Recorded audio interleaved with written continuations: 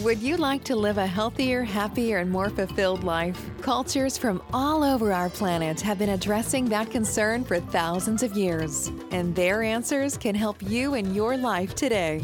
Join anthropologist and healer Robert Vetter as he introduces you to cultures of health and healing. Get ready now to try out some healing beliefs and practices from far and wide. Here's the host of your show, Robert Vetter. Hi, everybody, and welcome to this episode where we look at mind and body wellness and beyond, where we'll explore exactly what we mean by the mind-body connection in medicine. This will be kind of a way of giving us a background and a foundation for subsequent episodes where we're going to look at cultures and exactly how their methods of healing are embedded within them. And we're going to take a look at what it is. How did we get to where we are in our understanding of what health and wellness mean? And I want to mention somebody named Andrew Weil, who many of you may be very familiar with. He has been a pioneer in what's come to be known as integrative medicine, and it's described as mind-body medicine. Now, why is that important? The reason that it's important is because it points out the fact that up until Andrew Weil popularized this, mind-body concepts had pretty much disappeared from our Western, meaning European and American notions of what it is to be well. And we can go all the way back to the time of René Descartes in order to understand the division that was drawn between the mind and the body. Now, Descartes was a philosopher, among other things, who lived from 1596 until 1650. And many of you may be familiar with his famous dictum, which is, "I think, therefore I am." Now, that doesn't seem like something all that strange. It sort of makes sense, especially given our worldview as Westerners. But what that simple statement did was to drive a wedge between the mind and the body. So the concept is that if I think, then I am. I am a thinking mechanism. Thinking and my mind and my body become two very, very separate things. And that would have profound implications for our whole understanding of what we are as human beings from the time of Descartes right up until today. And eventually, what it would do is drive a wedge between what is taken care of in terms of practitioners about my mind versus my body, and for believers, even my spirit. So eventually, that led to people who take care of the body being doctors. So people who are medical doctors, what do? They look at what it is to have a human body that needs to be tended to. Now, a while back, there were lots of general practitioners who did everything that had to do with the body. But as time marches on, we go on to greater specialization. So we've got one doctor who deals with the nervous system. We've got one doctor who deals with the respiratory system, et cetera, et cetera, et cetera. And that seems natural because we want to deal with the very specifics of an issue. We also have practitioners who deal with the mind. So we have psychiatrists, we have psychologists, we have psychotherapists, and their job is to look at the mind as it exists in isolation. Then we have spiritual or religious practitioners. We have ministers, we have reverends, we have priests, we have rabbis within our society, and for those who believe that there is a spirit, that's what they attend to. Now, all of this has been to really change our understanding of what a human being is, because we look at these very fractured and separated aspects of what it is to be a human being. There is very little that unites them together. Now, in my own life, this is something that I've considered from a long time, earlier on in my life, as I described in the first podcast. But I want to tell you a story about somebody who I met many, many years ago. His name was Frank Sheridan, and Frank has since then passed on. But Frank was a Cheyenne artist and also worked in the field of public health. He lived in El Reno, Oklahoma, until he passed away. And Frank described to me something called the medicine wheel. Now, I was very familiar with the medicine wheel prior to that, and the Lakota people are ones who kind of popularized this notion of the medicine wheel. But Frank used the medicine wheel to describe an understanding of human beings and wellness and healing in a way that I think is very important for us in our work. So I'm going to describe a little bit about it the way that Frank explained it to me. So the medicine wheel is made up of two separate symbols. One is a circle, which is a shape that has no beginning and no ending. The other is a cross, but not a Christian cross, where there's an elongated part of it, an equilateral cross. So when we put the two together, we put that cross into the center of a circle, we have the symbol that is often known as the medicine wheel. And Frank explained it that we can look at who we are as a human being in terms of the medicine wheel. And we can start at the bottom of it. Each of the four directions represents one component of what it is to be a human being.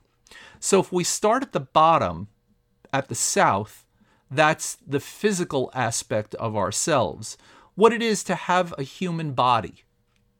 Then if we work our way clockwise, we end up at the west. And the west looks at what it is to have a human mind. If we continue clockwise, we end up at the north, which looks at what it is to have emotions. And we finish at the east, which has to do with our spirit, the spiritual aspect of ourselves as human beings. According to Frank, we can also connect that with stages in our life as a human being. So when I'm born, the first sector of my life, my infancy, have more to do with getting the feeling of what it is to have a physical body. The next thing in my development is the second phase of my life, where I understand more what it is to have a mind. In the next stage of my life, which makes up a large chunk of adulthood, I look at my emotions, and I am very much influenced by the emotions from moment to moment. And then finally, in the last phase of life, I deal more with the spiritual component. So in elderhood, that is the dominant force. Now, during any aspect of life, any part of a person's life, of course, there are all four. What Frank was talking about was which one is dominant in a particular phase of a person's life.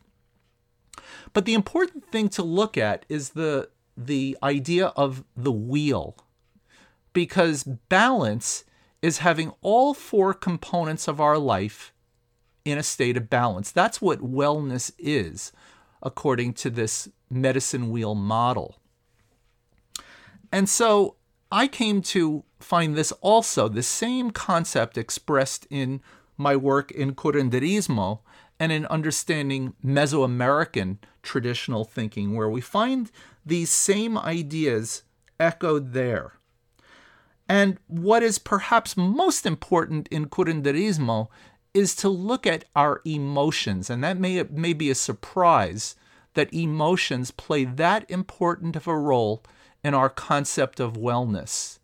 Because in Curanderismo, we believe that the emotions, the unchecked, what are called negative emotions, negative because of their profound impact on us, if unresolved, can find themselves expressed in disease and illness.